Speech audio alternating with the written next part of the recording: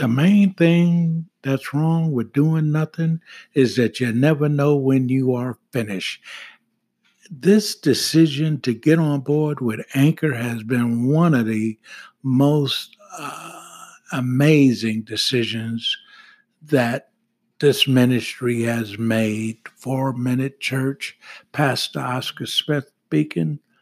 Please give it some consideration. Podcasting. Anchor has all the tools.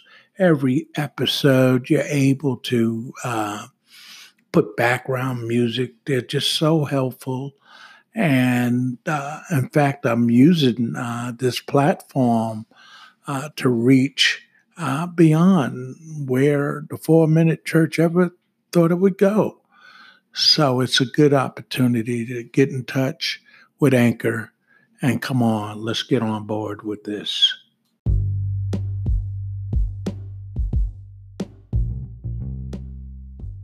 Through every battle, a victor.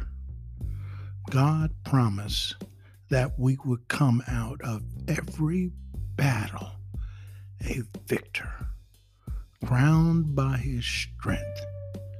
Be exalted, O Lord, in your own strength.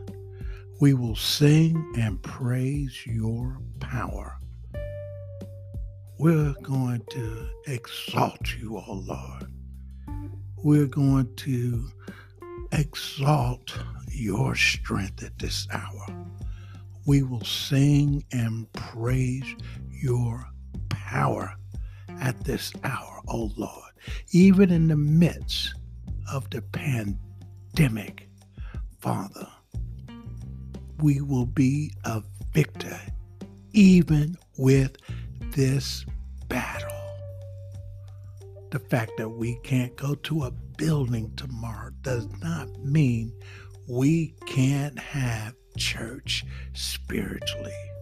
The Holy Spirit drives out all fear from us, fear of falling, fear of being cut off from God, of losing the presence of the Holy Spirit by implanting in us a spirit of joy. We are to go forth rejoicing as David did, because God has assured us we will prevail. Lift up your heads, saints. I know it is heavy, burdensome to many of us. We heard today that we couldn't have indoor church, but we're going to have church anyway. I shared with Pastor Mark Jordan, New Horizon Church here in Bloomington, on Bloomington Road in Champaign, Illinois. So few Christians have this joy and exceeding gladness. Multitudes never get to know the rest of the soul, the rest, R-E-S-T, of the soul, or the peace of Christ's presence. We've got to understand this season we're in. God has promised that he would come boldly and would work a victory in every battle we face. We are God's family and we will prevail. And we've got to understand we have a harsh taskmaster in the enemy. The enemy is out to destroy the works of God. And in God's eyes, our problem is not sin.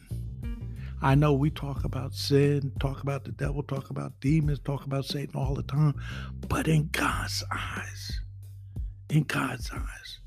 our problem is not sin. Let me share this with you. It is trust. It's not sin. Jesus Christ settled our sin problem once and for all at Calvary. He does not harp on us. This time you've crossed the line. This time you've gone too far. There's too much. No. We've got to trust that was a perfect work at Calvary. His attitude towards us is just the opposite. His spirit, his most holy spirit, is constantly wooing us, reminding us of the Father's loving kindness, even in the midst of all of our shortcomings and failures. When we become focused on our sin, we lose all sight of what God wants most. Without faith, it is impossible to please Him. He is a rewarder of those who diligently seek Him. This verse says it all. Our God is a rewarder, and He is so anxious to shower us with His loving kindness that He blesses us way ahead of schedule. This is the concept our Heavenly Father longs for us to have of Him. He is saying, I want to assure my children, I have forgiven you through my Son's cleansing blood, and He makes a way for us to emerge from every battle a victor and not a victim.